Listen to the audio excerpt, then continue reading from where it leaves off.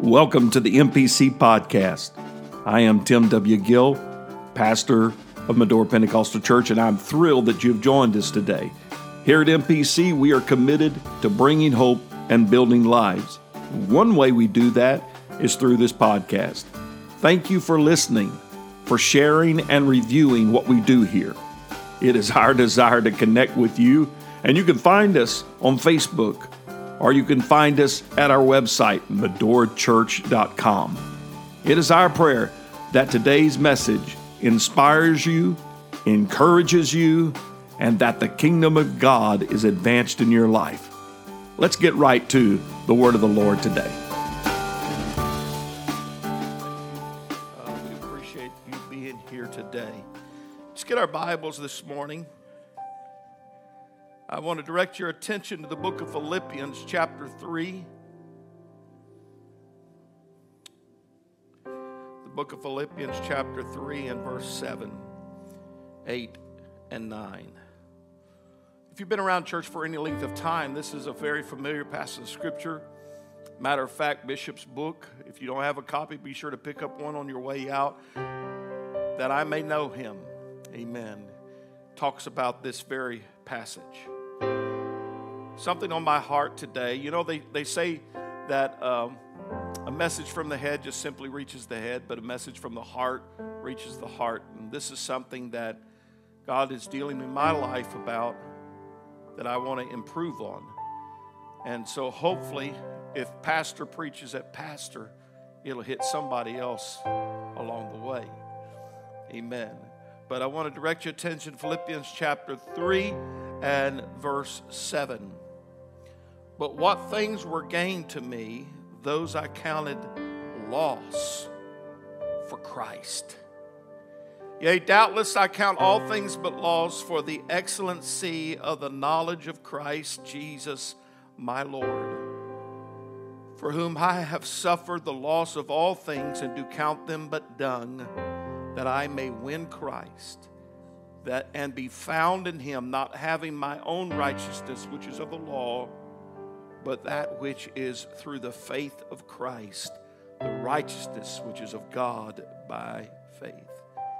I count all things but loss for Christ. I want to talk to you today about the path to passion. The path to passion. Can you say that with me? The path to passion. Heavenly Father, we love you today. We pray, God, that you would help, Lord Jesus, our minds to embrace your word. Speak to us through your word, Lord Jesus. These are not just the words of Paul, but they are anointed. They are breathed by you into Paul. Lord, let it breathe in us. Lord, these divine words, we give you the praise for it all in Jesus' mighty name. Let everybody say amen. God bless you. You may be seated.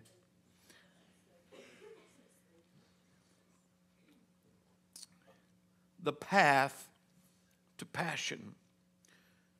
What component of character helps propel people into the next level of life and success?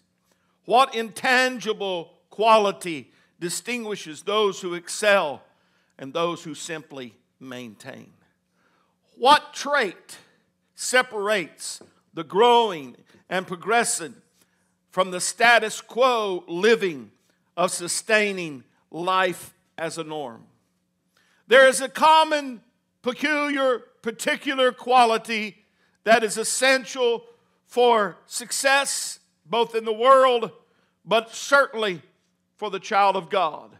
In a word, that is passion. Passion. Can everybody say passion? Now, will you say it with passion? Passion. The business world, the world of psychology, the art world, and the sports world all understand this concept. Passion separates success from just common. Being an NBA player, a person can be really good, but if he has no passion, he won't go very far. Leaders who make their mark on history were also marked with passion. Winston Churchill was noted for his fiery speeches. Abraham Lincoln was noted for his passion and leading. Do you realize, I'm going to just set this here, do you realize that slavery was a global problem? Still is. It wasn't just an American problem. It wasn't just a problem in the United States, but it was a global problem. Yet our country is the only one that went to war to solve it. Can you thank the Lord for America? Amen. I know a lot is said bad about our country, and so I sidebarred for that. Let me get back to what I'm talking about today. The Urban Dictionary defines passion is when you put more energy into something that is required to do it. It is more than just enthusiasm or excitement. Passion is ambition that is materialized into action to put as much heart, mind, body, and soul into something as much as possible. Sound like Scripture. Amen. Jesus said that the Word says that we're to love the Lord with all of our heart, with all of our soul, with all of our mind, with all of our strength. Somebody say passion. Passion. The gifted artist Vincent van Gogh one time said, "I'd rather die of passion than of boredom." I'd rather die of passion than of boredom. I want to tell you how to get more out of church. I want to tell you how to get more out of your walk with God is foster an attitude and a spirit of passion. John Maxwell said this, "One person with passion is greater than 99 who only have interest." Who only have interest. Passion is that intangible trait that helps ignite our will and launches it into action. It is that trait that ignites our will and launches us into action. Passion is part of what fueled King David to be a tremendous worshiper. He wrote many songs of worship and demonstrated an art and a heart for worship. The Bible says that Jesus was eaten up with passion for his house, a passion or a zeal for the house of the Lord. Passion is when our willpower becomes our want power. It becomes when our willpower becomes our want power. Those who possess passion for their cause are the ones who will refuse to bend to peer pressure, to complacency, to status quo, to mediocrity. Part of the reason that the three Hebrews would not bow to the golden idol was because they had passion about what they believed. They had a passion for their cause. David went after a giant called Goliath because he had a passion when he said, "Is there not a cause?" One thing I believe that we need to understand today about passion is that you can pray for passion, but we have to go after it. God's not going to just give you passion as a gift just simply because you pray for it. You have to be willing to go after it. You got to be willing to pursue it. You have to be willing to make the decision. I refuse to be apathetic about the gospel. I refuse to be indifferent about my praise. I refuse to be indifferent about living for God. I refuse to be apathetic about doctrine and truth and scripture. I want to be a child of God that's consumed with passion. Passion.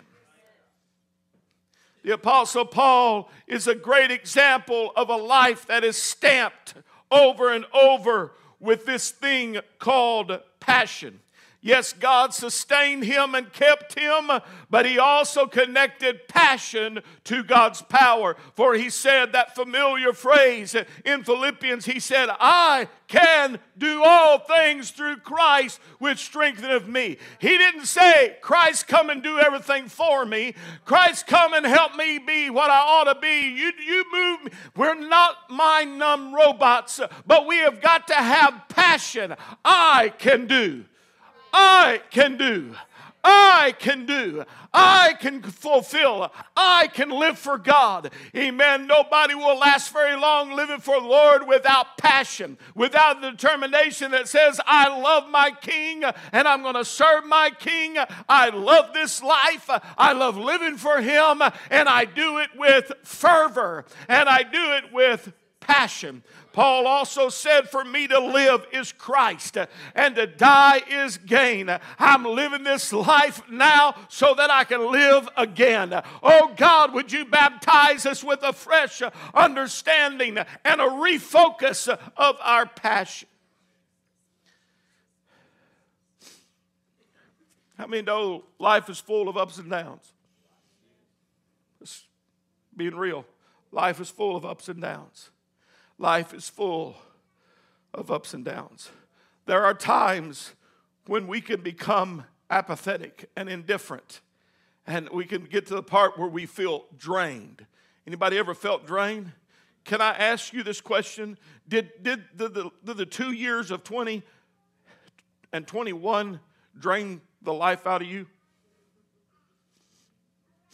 If it didn't, will you see me after church? Because I want to know whatever it is you're drinking and eating, and I'll take it. But 20 and 21 and all the COVID mess and all the cancel culture and all the issues of our land, all this mess that went on, and then we moved from this point to that point, it's draining. It's draining. Well, when you begin to be drained, you can become indifferent. You can become apathetic. You can begin to say, I'm just tired of it. I'm going on a permanent vacation. I'm going to set myself aside. There are times that we get our priorities out of balance. There are times that our energy is zapped. There are times that our gumption got up and gone. There are times, my dad used to say, we've lost our spizorinctum. We've lost our passion. Amen. And sometime our passion and our vision needs to be readjusted. Vision sees what is important, and passion goes after it. Amen. You may have a vision, but if you don't have a passion to do it, if you don't have the want to, if you don't have I've got to. Oh, Paul said it like this: woe is unto me if I preach not the gospel of Jesus Christ. I can't do anything else because there was a passion that drove him. The question is, how do we get our passion back? How do we get our passion back? The Apostle Paul, I believe, provides a pathway to ignite our passion. He begins in Philippians 3 and verse 1. He says, finally, my brethren. Everybody say, finally, my brethren. Do what? Rejoice in the Lord. Study Philippians and you'll soon discover that rejoicing is a central theme throughout the book. Paul said, rejoice in the Lord. So the first thing you've got to understand to ignite your passion, you've got to start rejoicing. Start rejoicing. Start rejoicing. Nobody has passion that lives in the mully grubs. Nobody has passion that's constantly critical and constantly complaining. Nobody has passion, amen, like that. But when I can start saying, I choose to rejoice. I choose to have joy. I choose to praise my God. I choose to see that God's still in charge. For it says, rejoice in the Lord. I don't rejoice in the mess. I don't rejoice because of the mess. I don't rejoice because of what I've experienced. But I can turn around and say, I will rejoice in the Lord. I find a reason to rejoice. I find a reason to rejoice. Paul is saying, find your chief joy in the Lord. Rejoice. Interesting means joy again. That's Tim Gill definition. Don't go Google it because you probably won't find it. Mine is joy again and again and again and again and again. Somebody say again. Rejoice, be glad again. Amen. Rejoice, be well and thrive again.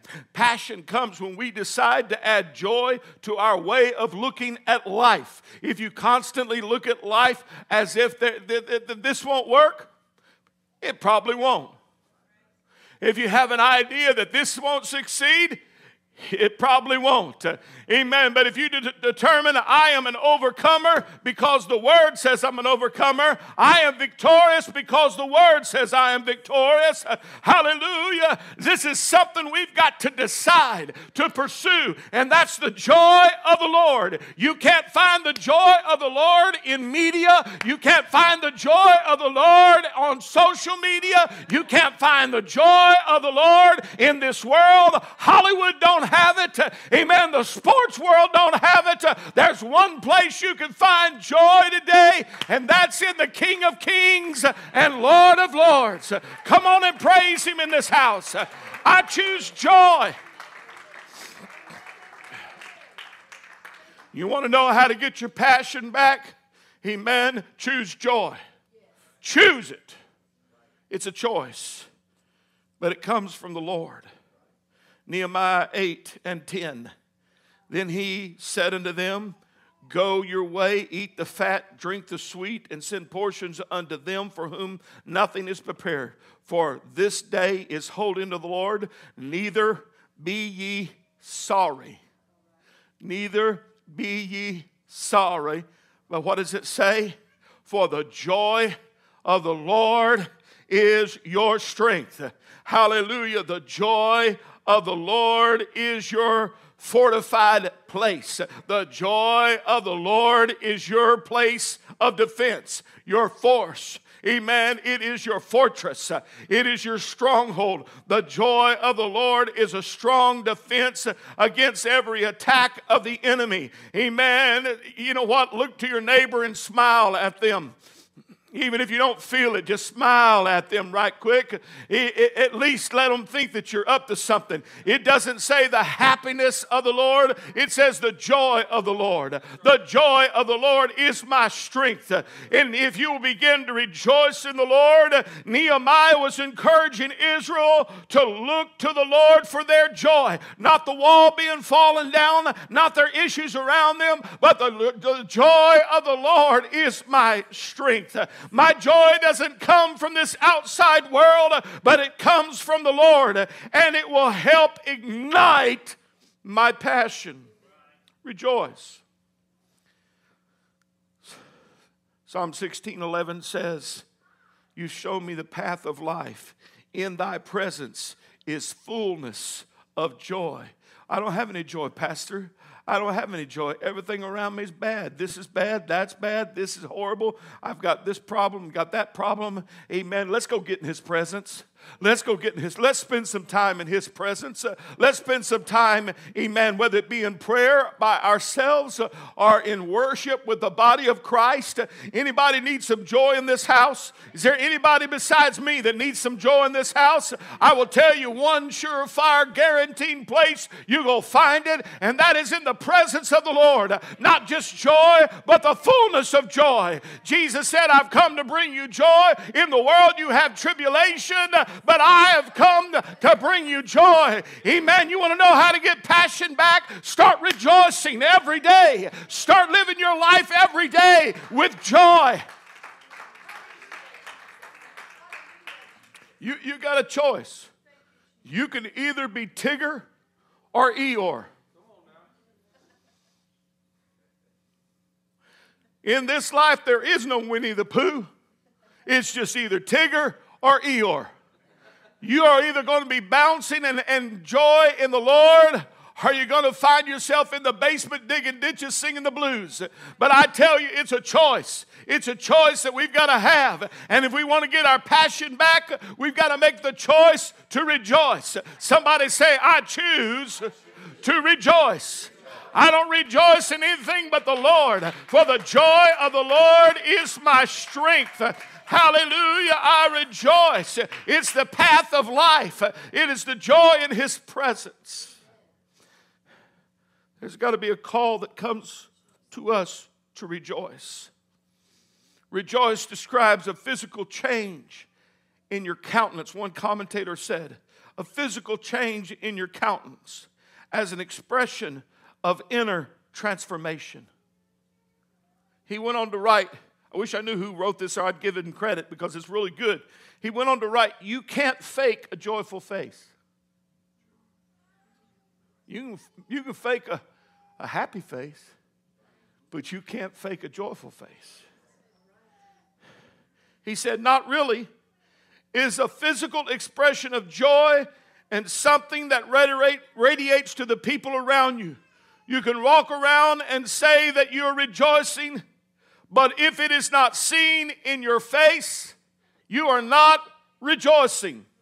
Unquote. If it's not seen in your face, my dad used to tell me this. He used to say, boy, are you happy? Yes, sir. He'd say, notify your face. Notify your face. Turn to somebody and say, notify your face. If you're joyful, it's not going to be hidden. It's going to come out. We ought to be the most joyful people in all the world. We've been saved. We've been filled with His Spirit. We're baptized in His name. We have the Holy Ghost.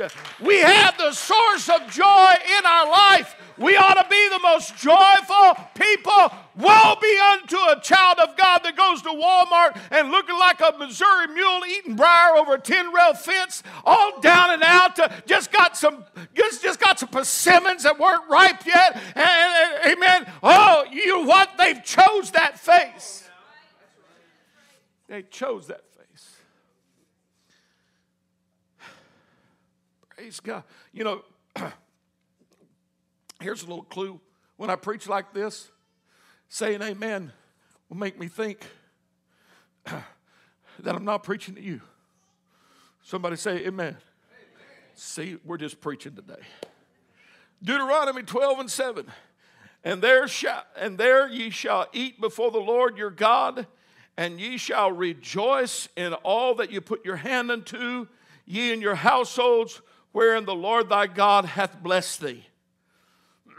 1 Chronicles 16:10, it says, glory ye in His holy name. Let the heart of them rejoice that seek the Lord. Let the heart of them that rejoice seek the Lord. Seek the Lord and His strength. Seek His face continually. Oh, I'm telling you today that there can be a joy in our life that is beyond explanation. Hallelujah. Look at Psalm 5:11. But let all those that put their trust in Thee rejoice. Let them ever shout for joy. Let them ever shout for joy, because Thou defendest them. Let them also that love Thy name be joyful in Thee. Let them shout for joy. Woohoo! Praise God. I've got a reason to shout. Hallelujah. I love how Habakkuk puts it. He says in 3:17, although the fig tree shall not blossom, neither shall the fruit be in the vines, the labor of the olive shall fail, and the field shall yield no mate. The flock shall be cut off from the fold, and there shall be no herd in the stall. This happens, that happens. He just names it all as being so bad and awful. He says in the next verse, yet I will rejoice. I'll joy again and again. I choose joy again and again. I will rejoice in the Lord. I will joy in the God of my salvation. Can we give God just a few minutes of rejoicing in this place? Hallelujah. I know you've been through some. Oh, praise be to God. Praise be to God.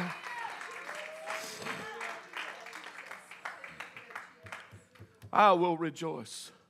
I will rejoice. Yet I will rejoice. Paul was the one that wrote to the Thessalonian church, rejoice evermore. You want your passion back? Begin to rejoice. Genuine joy is found in the Lord. Not in people, not in product, not in things, not in events, but the Lord. Found in the Lord.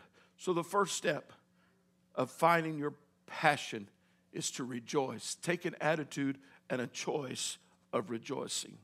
The second one is found in Philippians 3:2. It's an interesting statement. It was, beware of dogs. Beware of dogs. Now, I'm not going to get in the cat-dog war. There's some folks that love cats, and there's some folks that love dogs, and there's some folks that love both of them. And there's some folks that don't like any of them. But these dogs, he said, be aware of dogs. Beware of evil workers. Beware of the concision. Who doesn't love these fluffy little dogs around? Cute little puppies. Here's the deal about puppies. They grow to be dogs. Well, I got this puppy when he was just this little. Now he's this big. You should have looked at him. Should have found out what that breed was. I love dogs, but I will tell you, there's one kind of dog I don't care for. I don't care for mean dogs. I don't. I have much patience for a mean dog. But mean dogs that are barking is one thing. But those silent ones come up behind you. They'll get you. They're bad. Watch out for those dogs. Paul is not talking here about lovable creatures, but he's referring to dirty, rotten, disease-ridden scavengers who run in packs. These dogs don't loot garbage cans, but they loot your mind. They're joy stealers. They're passion killers. Their doctrine and attitude is based on seeing how much they can devour and tear you up. Dogs here are varmints that are here to steal your joy and drain your passion. Isaiah said to watch out for these passion zappers.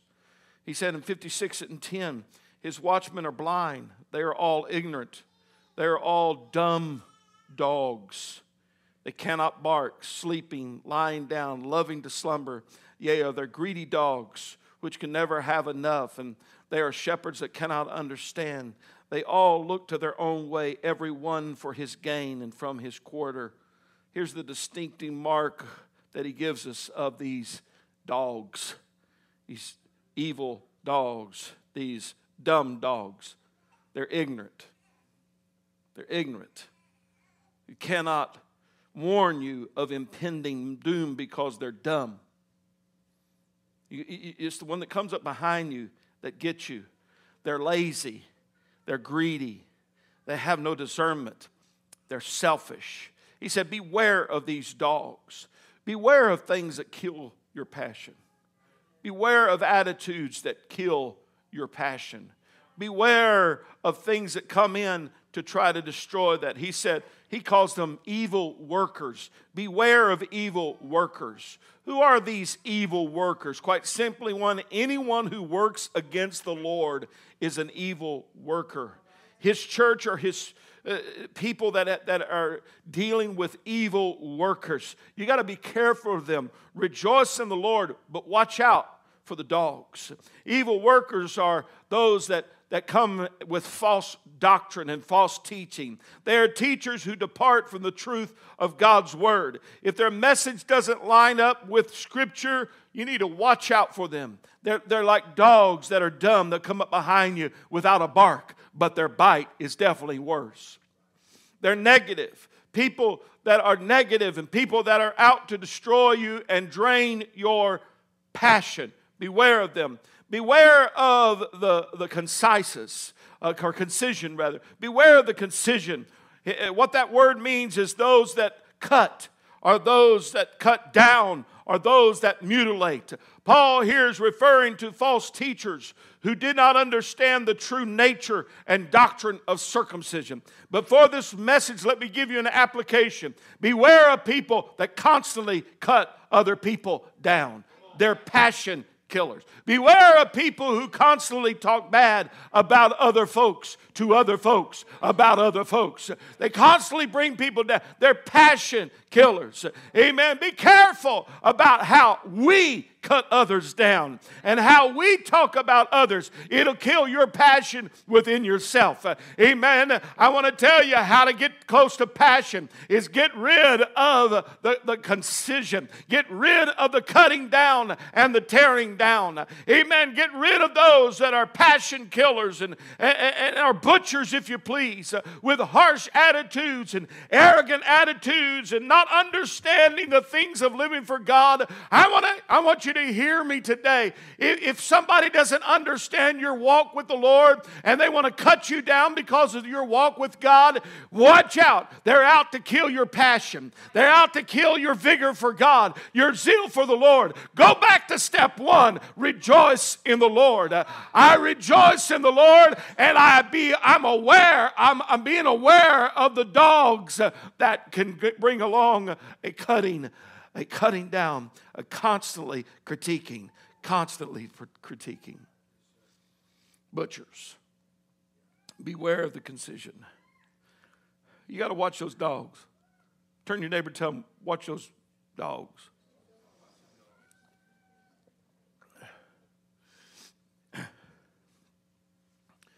The next thing Paul said is in verse 3, Philippians 3:3.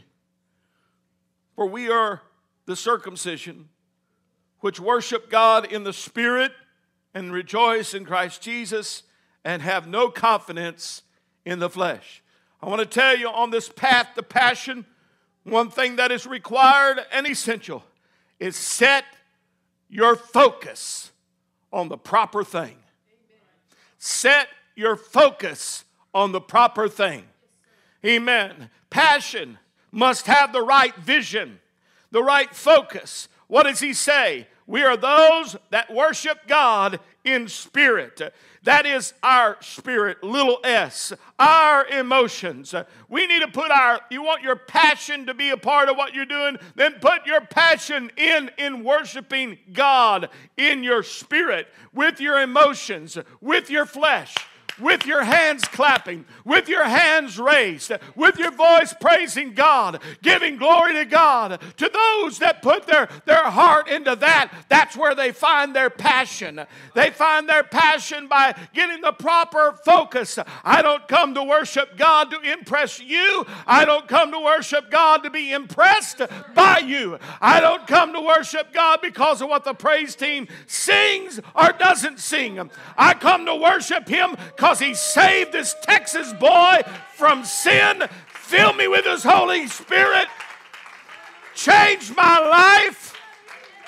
Hallelujah. Praise God. I want to tell you, and I want to get ahead of myself for tonight, because I'm going to preach part 2 tonight to what I'm preaching today. But I want to tell you, it's still proper to run the aisles at MPC. It's still proper to dance and shout at MPC. It's still proper, amen, to get drunk in the Holy Ghost at MPC. I want to tell you that it's still proper to praise God with all your heart. Hallelujah. Whatever that looks like for you. Praise Him. Praise Him. Focus on worshiping God in spirit and rejoicing in Christ. My chiefest joy needs to be Christ. My chiefest joy needs to be Christ. In Christ alone. I'm going to throw this right here just in the middle of what I'm talking about. I'm going to be hopefully bringing up we'll be teaching a series here that we're working on, covering the 7 churches of Revelation. But when you read that scripture in Romans 10:17 that says faith cometh by hearing and hearing by the word of the Lord, you have to understand the context to get the greatness of that verse. Because if it were just that you heard the word and that produced faith, then everybody that's ever heard a message would be getting faith. Everybody that has read the Bible would be getting faith. Everybody that listens to the word will be getting faith. The distinction is that is not logos. Amen. That is Rhema, or from the Rhema word. That means the spoken word of Christ. Faith cometh by hearing, and hearing by the word of Christ. What does that mean? When I get a revelation of Jesus Christ, faith begins to come inside of me. Amen. So Christ should be my chief joy. It should be my passion to get in the word of God and begin to study until I see Christ. Paul said, he that glorieth, let him glory in the Lord. Then the third thing is he said, don't trust your flesh. Don't have any confidence in your flesh. Be careful that you don't try to pacify your flesh or console your flesh, or to simply say, I'm going to make my flesh be the one that I am persuaded by. My flesh is persuading me. No, I'm a worshiper of God. I am a pursuer of Christ, and my flesh doesn't control me. My flesh does not lead me. I've got to be led by the Spirit, and I've got to be led by the Word. Jesus Christ needs to be the center of my life. Amen. The focus of worship needs to be center of my daily activity, not just in church. My relationships ought to have Christ as the focus. My area of my work ought to have Christ as my focus. I want to keep the main thing, because if I have joy, then it doesn't matter what is happening around me. I can still have joy. If I have Christ, then I have peace that passes understanding. Even when the dogs are around me, even when the evil workers are around me, I can have Him if my focus is on Christ. I'm talking about the path to passion. The next thing Paul talks about is in verse 4 through 6. Path to passion requires that we get our priorities set correctly. Get our priorities set correctly. It is extremely easy to forget what God intends to be the primary in our life and concentrate on the secondary things that seem to be so urgent, but they are not important. Satan does not care how much faith we possess as long as the Lord is not first in our life. Amen. Satan doesn't care how often I come to church as long as the Lord is not the Lord of my life. But there ought to be a mindset that says I'm setting some priorities. If you want passion in your life, then set some priorities according to what God wants. Look what Paul says in Philippians chapter 3 and verse 4. Though I might also have confidence in the flesh. He just said, don't trust your flesh. But Paul says that I might have confidence in the flesh. If any other man thinketh that he hath whereof he might trust in the flesh, I more. Do you know what a bad statement that is? I mean bad and like, whoa. Paul's just saying it like it is. He said, you think you got a reason to trust? You think you're smart? I'm smarter. You think you know some stuff? I know more than you.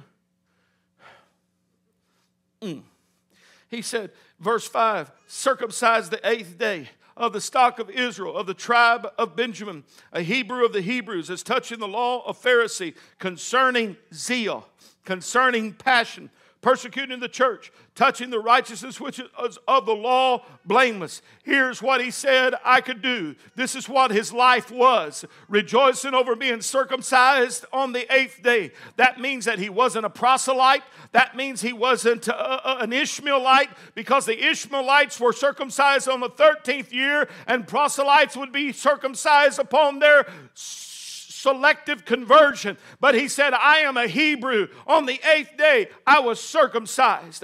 Of the stock of Israel, I am no fraud. Amen. I am a direct descendant of Israel. I am no fraud. I have the pedigree. I'm of the tribe of Benjamin, a tribe that had a foremost place among the armies. Amen. He did not belong to a renegade tribe. He was not some half-breed. He was a tribe of Benjamin, a Hebrew of the Hebrews.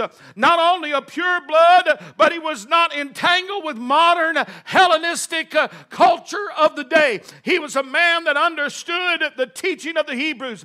He said, as touching the law, I was a Pharisee. I was the strictest. I was a member of the strictest sect, amen, that pursued the law, that pursued living for God. I had that. And touching zeal, he was passionate about persecuting the church. A life consumed with his spotless pedigree, his heritage, and who he was and where he came from. It was based upon priorities that were out of order. It was based upon a pedigree that he was saying before, this is what I base my life on. You think you're smart? I'm smarter than you. You think you got a pure heritage? Mine is purer than you. You think that you are a good follower of the law? I was a Pharisee. You think you had passion? I persecuted and I killed for it. You think that you were so good? He said, touching the righteousness which is of the law, I was blameless. You couldn't put your finger on me. I kept all the law from my youth up. He kept the commandments of God. He was religious and relentless in his passion for the law. But one day he met Christ on the road to Damascus. And all of a sudden the script was flipped. And he began to get his priorities in order. I want to tell you today, it doesn't matter who you come from. It doesn't matter what family you come from. It doesn't matter how long you've been a member of MPC. You want your passion. You don't trust in that pedigree. You don't trust in your past, but you trust in a present Lord. You trust in a present King today. Can you give God praise today?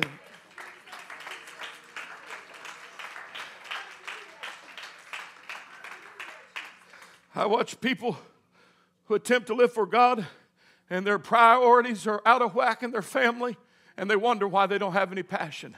I watch people who say that they want to be faithful to God. Amen. They want to come to church. Backsliders who want to come to church. I'm going to be there.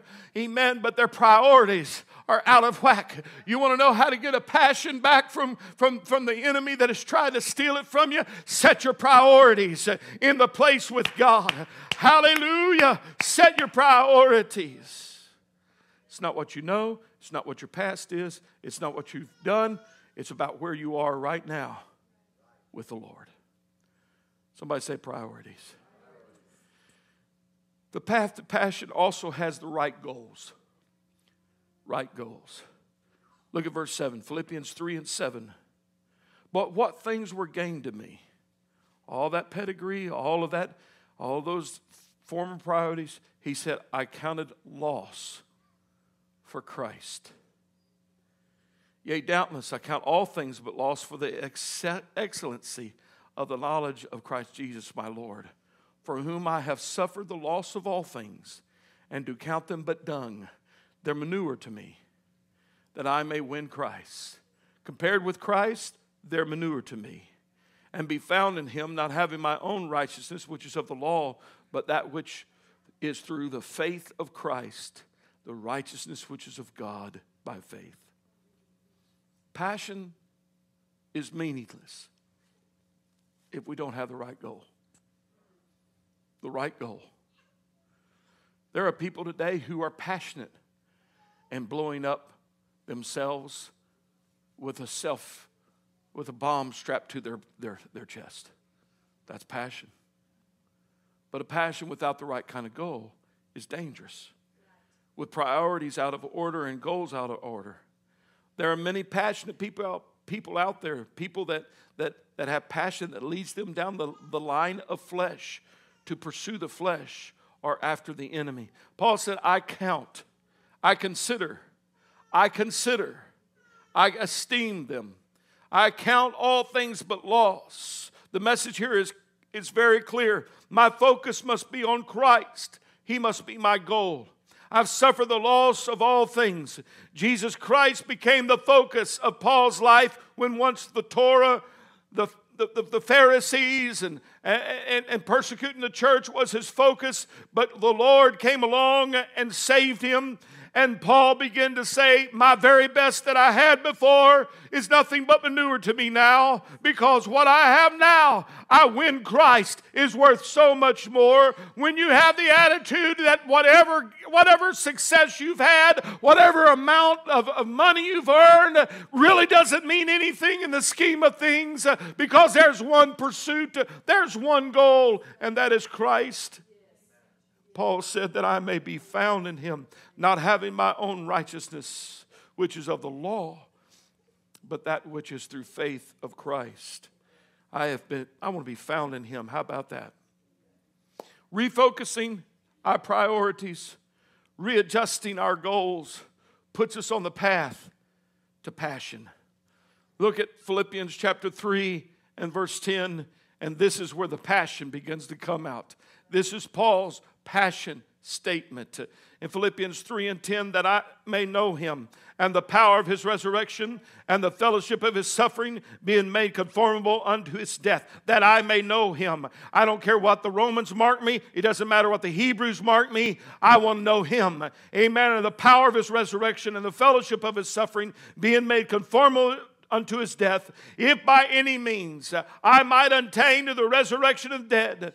Not as though I had already attained, either were already perfect, but I follow after. I've got a passion, he is saying, to be mature in Christ. I've got a passion that I may be apprehended for that which also I am apprehended of Christ. I want to be what Christ wants me to be. Is anybody in this room today that can say, I have a passion. I want to be what Christ wants me to be? Not my concept of what I want to be, but what does Christ say about me? What is my future in him? Come on and give him praise in this place.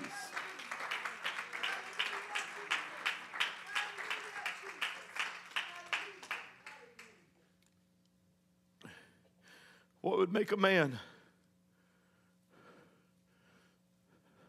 that once had a valuable career, he was headed for great things, walk away from it? What would make a man say no to that unless he had found a treasure that's greater than that?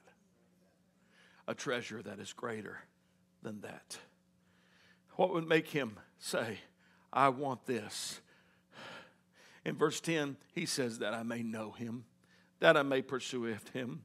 Paul found something better to be passionate about than persecuting the church. He deploys a greater passion to relentlessly pursue Jesus Christ and spread the gospel of Jesus Christ. Paul says, all things that I counted as gain, I now say they're lost, that I may win Christ. Now, lest you think that passion makes your life a bed of ease, let me read to you about his passion in his perils. 2 Corinthians chapter 11, verse 22. Here he is talking about his past, and he says, are they Hebrews? So am I. Are they Israelites? So am I. Are they the seed of Abraham? So am I. Are they ministers of Christ? I speak as a fool. He's just saying, I'm just talking to you from my heart right now. He said, I am more, in labors more abundantly, in stripes above measure, in prisons more frequently, in deaths often. Of the Jews, 5 times received I 40 stripes, save one. Thrice was I beaten with rods. Once I was stoned.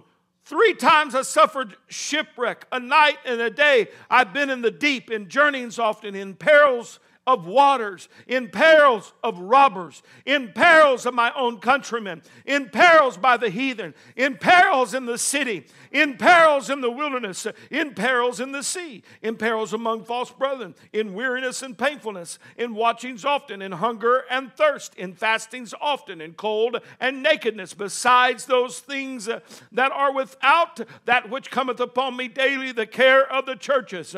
Amen. Paul has written his bio and saying, this is my life, but what would keep him continuing in this kind of life? Passion.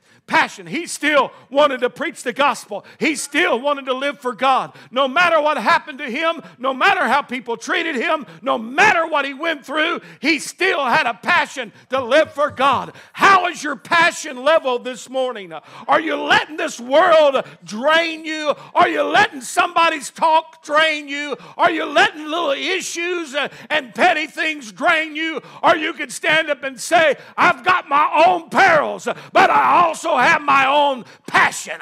I've got my own perils, but I've got my own passion. Oh, don't let your perils drain you of your passion. When you have the right purpose, the right priority, you can certainly pursue greater passion. Would you stand with me, please? Paul is saying, I gave everything I found important because I found something else more important. I gave up all I counted it. Not that he didn't love it anymore, not that he wasn't thankful for what had happened to him in any respect, or because he denounced his Hebrew life. Absolutely not. But what he is saying is, I found something to have passion about. Have you found something to have passion about? Have you found a reason to love the Lord and to have something that is of a greater gain than what you once did. Maybe your passion feels a little drained today. Mine has been.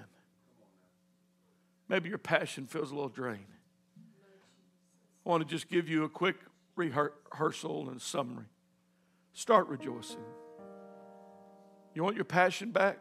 Start rejoicing and stop pointing fingers to everything that's going on in your life.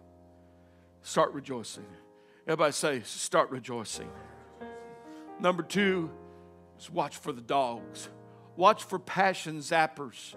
Watch for those that are butchers and attitudes that are butchers. Watch for that and guard yourself against it.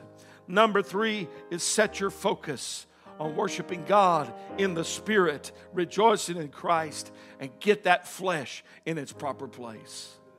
Set your focus. Number 4, put your priorities in order. Amen. Understand that nobody is nothing without Christ as their final pursuit. Final pursuit. Amen. So put your priorities in order.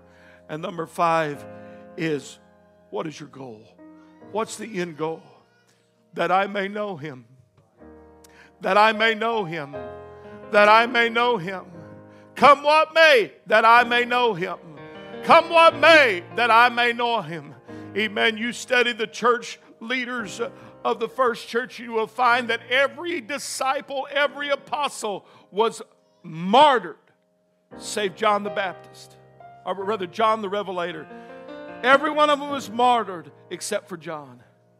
And they tried to kill him, put him in boiling oil, and couldn't kill him. That's a bad dude. Put him on Patmos, and he didn't die there. Amen. What do you want your life to be? Do you want it to be like the men that stood around looking at Goliath and saying, we can't handle this? Or do you want to be the David that says, I got enough passion for the whole nation. I got enough passion to face this character down. I'll throw a sling with a stone in it and knock his head right off. God, help us to have passion. Lord, we come to you right now.